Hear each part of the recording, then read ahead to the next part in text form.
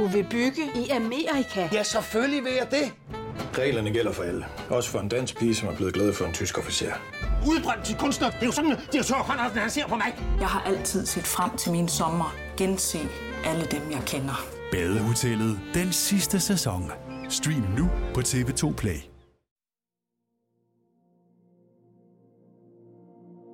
I 2020 sidder der en mand i det danske statsfængsel i Vridsløselille. Han afsoner sit 34. år af en livstidsdom og er dermed den danske indsatte, der har afsonet flest år på en livstidsdom. Han kalder sig selv for en krigermunk og er optaget af teorier om frimurernes magt. Men mest af alt er han kendt for rovmordet på en taxachauffør. Det her er historien om taxamordet, der rystede Danmark.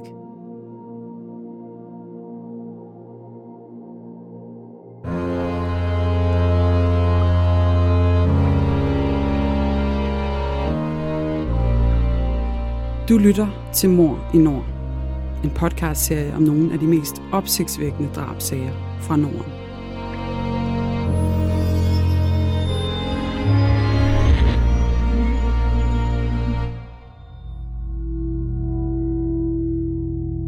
Det du nu skal høre er en virkelig historie. Den er researchet og fortalt af Janne Aagaard og læst op af Le Gammeltoft.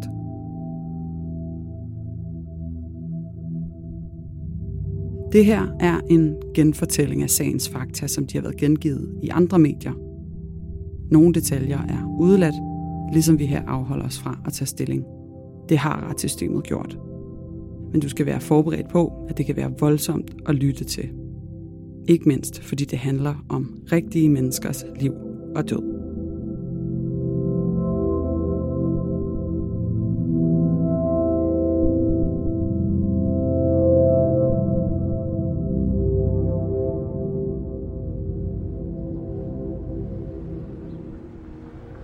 Det havde været et særligt varmt efterår i 1985.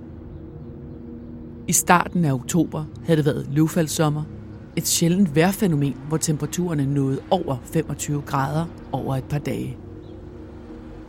Det sker kun få gange på et århundrede.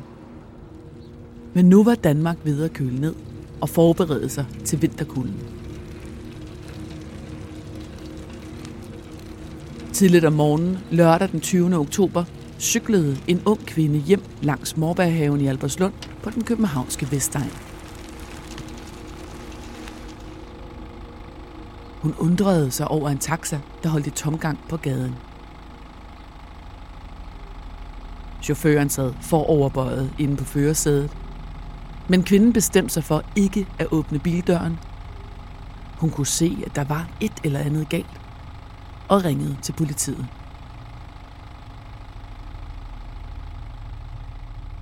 I vogn 329 sad den 49-årige taxachauffør Kurt Gorn Larsen. Eller rettere, liget af ham. For Kurt var død, dræbt af et skud i hovedet og såret af et andet i hoften. Et skud havde misset ham og gået igennem sideruden. Skuddene var affyret på klods hold med en pistol kaliber 22, altså et ganske lille våben. Vestegnens politi stod med en drabsag. Det var første gang i Danmark, at en taxachauffør var blevet dræbt på jobbet. Et ramaskrig rejste sig over mordet på pastoren, som den vældige og milde Kurt blev kaldt af de andre taxachauffører.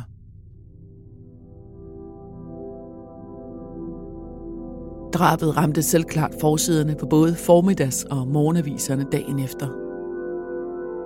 Politiet advarede beboerne på Vestegnen og rådede dem til at blive indendør, fordi drabsmanden måtte regnes for at være bevæbnet og usædvanligt farlig.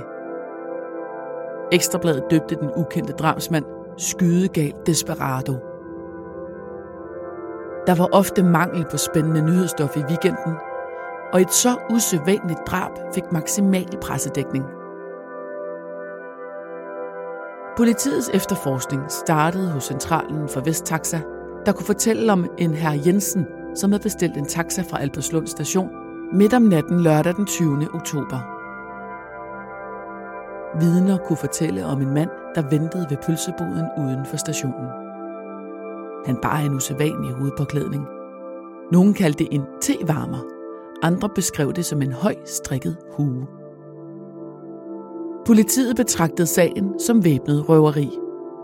De afhørte derfor mange i det kriminelle miljø, og en del af dem identificerede hurtigt manden med den bemærkelsesværdige strikhue som en gammel kending ved navn Helge Seth Nielsen.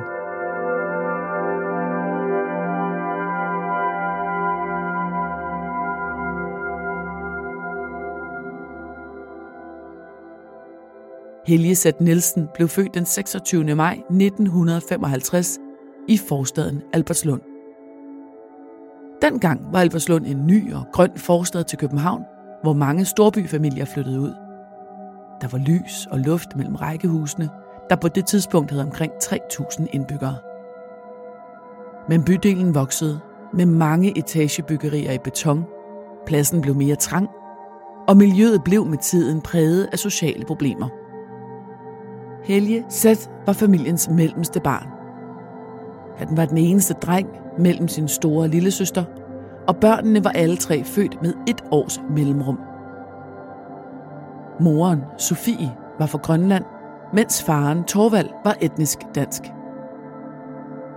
Forældrene havde mødt hinanden i Nuuk, det man dengang kaldte Godthåb, som var Grønlands største by.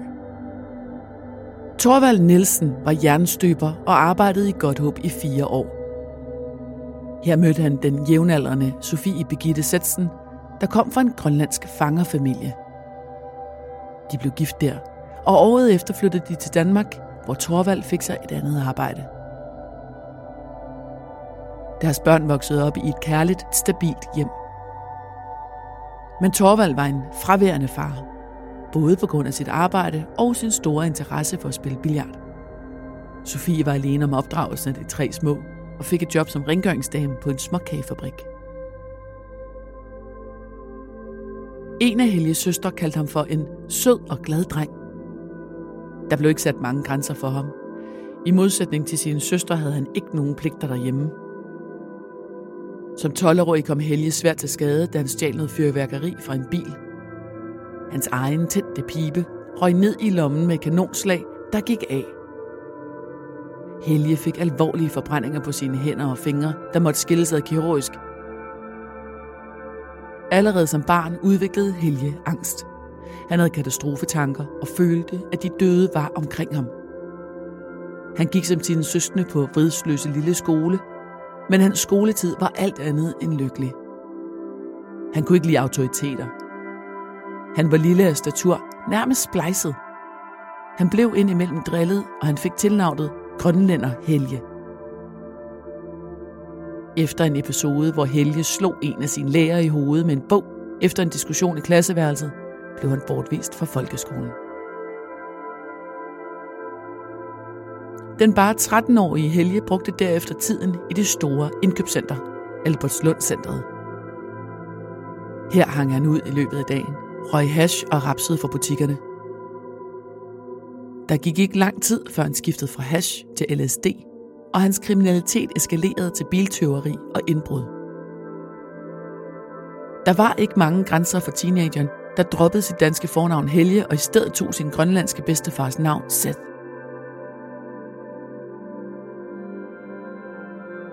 I slutningen af 1960'erne og begyndelsen af 1970'erne var ungdomsoprøret i fuld gang i hovedstaden. Albertslund havde sit helt eget ungdomshus, hvor voksne ikke var velkomne. Der flyttede Seth ud sammen med sin gode ven Per. Sammen med 3 venner havde de deres egen lille bande, der begik stribevis af indbrud i lokalområdet. Politiet vidste allerede dengang, hvem Seth var, og efter flere anholdelser blev han sendt på et ungdomshjem i Jylland. Men nogle måneder senere var Seth tilbage i Albertslund, og her prøvede den grænseløse og nu myndige unge mand både morfinbase og syre. Seth blev hurtigt afhængig af stoffer. Efter et længere ophold i Nyborg Statsfængsel kom han ud med et svendebrev som udlært kleinsmed, og sammen med sin bedste ven Per flyttede han til Svendborg for at få arbejde på værftet. Men på Sydfyn genoptog han sin tidligere livsstil og blev uofficielt danmarksmester i indbrud. Nu kunne han bruge sin viden som kleinsmed til at begå indbrud. Med en rørtang fjernede han låsecylinderen til folks huse og begik mange 100 indbrud på den måde. Det fynske politi havde nok at gøre med at efterforske indbrud og finde årsagen til de store mængder af hash og LSD, der flød til den lille provinsby. I mellemtiden flyttede Seth tilbage til hovedstaden og skiftede metode fra gemene indbrud til at åbne pengeskabe med et svejseapparat. Intet synes at kunne stoppe ham. Livet skulle leves hurtigt og uden grænser. Efter endnu en anholdelse røg Seth til anstalten ved Herstedvester. Men han formåede at flygte over muren ved hjælp af nogle skruetvinger og sammenbundne laner. Han nåede at være ude i friheden i 2 dage, inden han meldte sig selv. Han havde pådraget sig en slem skade på sin ankel ved flugten over muren. Tilbage på afdelingen fik han store mængder medicin til at dulme smerterne i anklen. Medicinen gav Seth sin første psykose, hvor han så sig selv som den gamle egyptiske gud ved samme navn. Guden for ørkener, storme, kaos, destruktion og beskyttelse mod fremmede. Seth endte på Nordvang, en psykiatrisk afdeling på Glostrup Hospital, hvor han blev tvangsmedicineret. Efter en del afsoninger bad anklagemyndigheden om en mentalundersøgelse på Justitsministeriets særlige psykiatriske undersøgelsesklinik. Det var den første af mange mentalundersøgelser, og Seth havde dem. Hver gang blev han bedømt normalt begavet og ikke sindssyg. Men det forhindrede ikke anklagemyndigheden i at finde ham farlig. Haps, haps, haps, få dem lige straks. Hele påsken før, imens billetter til max 99. Haps, haps, haps, nu skal vi have orange billetter til max 99. Rejs med DSB Orange i påsken fra 23. marts til 1. april. Rejs billigt, rejs orange. DSB, rejs med. haps, haps, haps. Fra Seth fyldte 18 år til han nåede de 30, sad han i fængsel i over 11 år. Inden sin løsladelse fra Herstedvester i efteråret 1985, havde han lovet sine medfanger at købe stoffer og smugle dem ind til dem. Men på grund af en ransagning i cellerne fik han bare 500 kroner fra dem. Så nu skulle han ud og finde penge til stofferne, som han senere fortalte i sin selvbiografi, En krigermunk bag tremmer. Egentlig kunne han have nøjes med at begå indbrud som sædvanligt. Men han havde ikke været på fri fod i mange dage, før han fik ideen om at røve en taxa. Der var ikke langt fra tanke til handling. Da Kurt Gården Larsen dukkede op i den bestilte taxa, satte Seth sig på bagsædet og trak sin pistol frem. Han sagde, "Det der røveri, giv mig penge." Men i stedet for at adlyde, tog taxachaufføren fat om pistolen. Det første skud gik af og ramte chaufføren i hoften. Det næste skud bag højre øre. Det tredje skud knuste sideruden.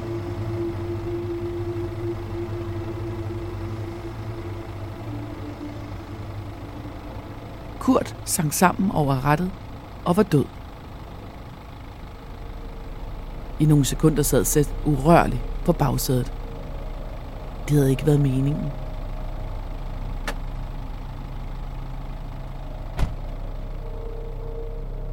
Han steg ud af taxaen og gik hen til et møntvaskeri i den nærliggende boligbebyggelse, hvor han sad og sundede sig lidt. Derefter tog han hjem til en vens mor, som han kendte godt. Han lånte nogle penge, inden han tog videre.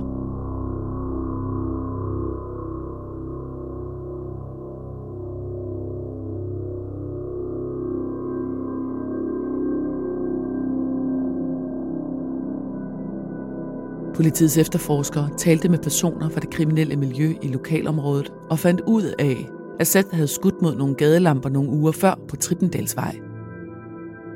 Politiinspektør Kai Hermann sendte et hold betjente ud for at finkæmme vejen for at finde en patron. Og det havde heldet med sig. Der blev fundet et patronhylster, der ved en ballistisk undersøgelse viste sig at matche et hylster fundet i taxaen. Da politiet identificerede Seth som gerningsmand efter få dages efterforskning, blev hans forbryderfoto distribueret vidt og bredt. Politiet sagde, at han var gået under jorden. Ifølge Seth selv opførte han sig som sædvanligt i den periode. Han tog blandt andet på apoteket for at købe medicin til en mellemørebetændelse. Men 2,5 døgn efter drabet blev Seth anholdt. Den 22. oktober kl. 4:30 om morgenen omringede kampklædt politi den kollegielejlighed, hvor han opholdt sig med 2 venner. Lejligheden lå på Galjebakken i Albertslund, ganske tæt på gerningsstedet. Under madrassen havde Seth sin lille pistol. Han blev pågrebet, inden han kunne nå at tænke på at tage den frem. Han blev ført ud til patruljevognen, kun iført underbukser. Foran opgangen havde der samlet sig en del beboere og nysgerrige, og der blev råbt ukvemsord efter Seth, mens han blev ført ud. Det samme gentog sig senere på dagen foran retten i Glostrup. Rygterne om anholdelsen havde fået 50-100 ophidsede taxichauffører til at samle sig foran retsbygningen.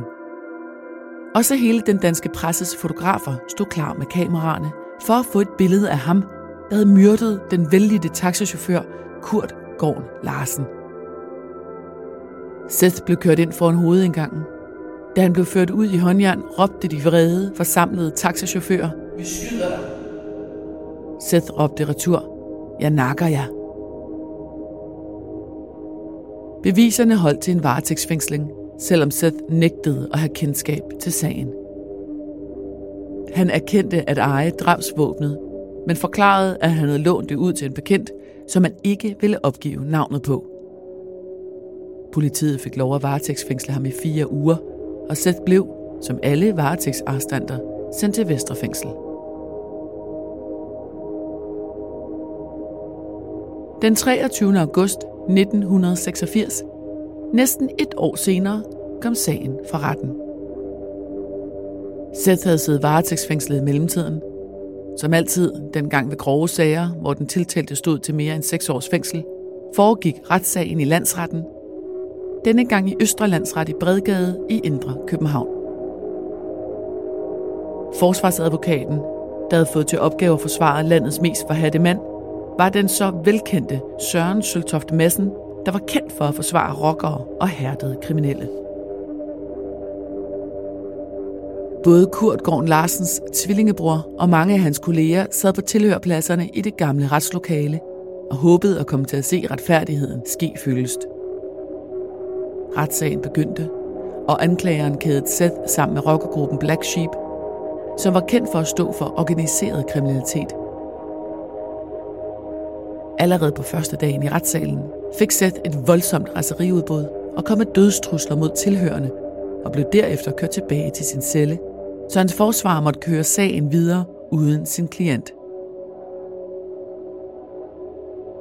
Der var afsat bare 4 dage til sagen, og nævningerne var ikke i tvivl. Skyldig lød kendelsen, og dommen var livstid i fængsel. Seth var ikke til stede ved domsafsigelsen.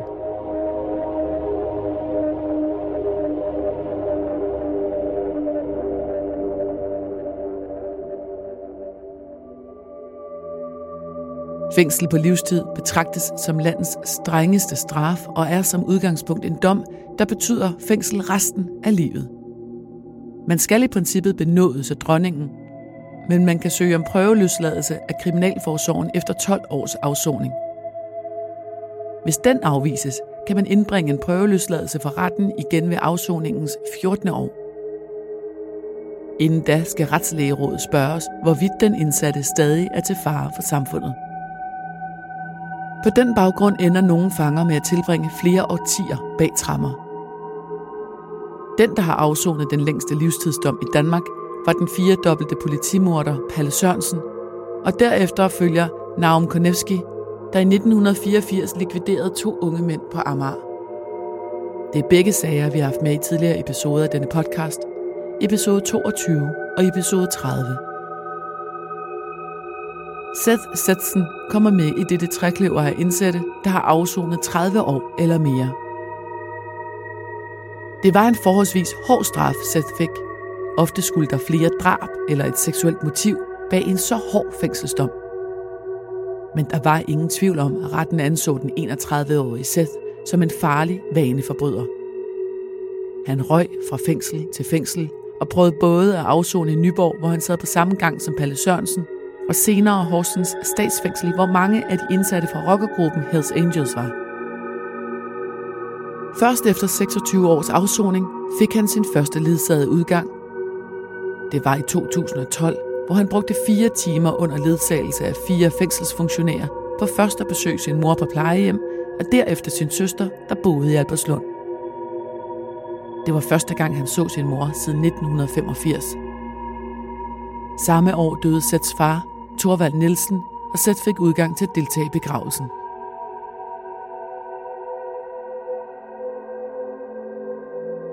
I dag, 34 år efter mordet, kan man fortsat finde Seth Satsen i statsfængslet i Vridsløse Lille. Han nægter at deltage i flere mentalundersøgelser, og Retslægerådet bedømmer, at der er fortsat risiko for personfarlig adfærd, hvis han bliver prøveløsladt. Afgørelsen blev afsagt i Københavns Byret i 2018 og stadfæstet af Østre Landsret samme år. Siden han begyndte at afsone sin dom i 1986, har Danmark haft 6 forskellige statsministre og er blevet et ganske andet land. Den seneste mentalundersøgelse, som er næsten 10 år gammel, konkluderede, at Seth ikke var psykopat. Og på trods af sin forkærlighed for konspirationsteorier, er han heller ikke paranoid. Men Kriminalforsorgen vurderede med rettens opbakning, at der på baggrund af Seths personlighed, tidligere kriminalitet, nuværende medicinmisbrug og mangel på samarbejdsvilje, ville være belæg for personfarlig adfærd. Under sin afsoning er Seth blevet gammel.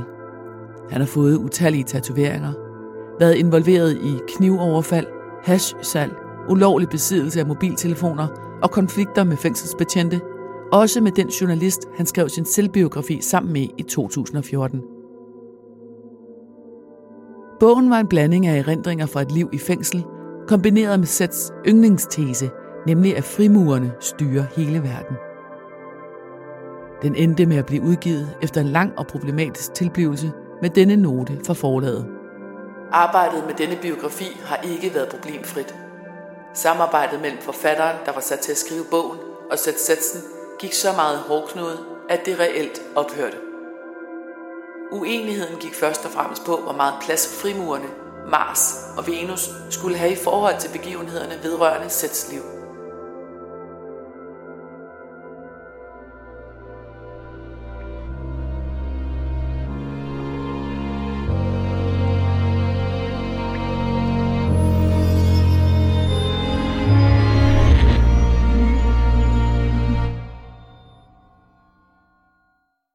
Harald Nyborg. Altid lave priser. Sjehpak højtryksrenser kun 299. Møbelhund til 150 kilo kun 49 kroner. Tilmeld nyhedsbrevet og deltag i konkurrencer om fede præmier på haraldnyborg.dk. 120 år med altid lave priser.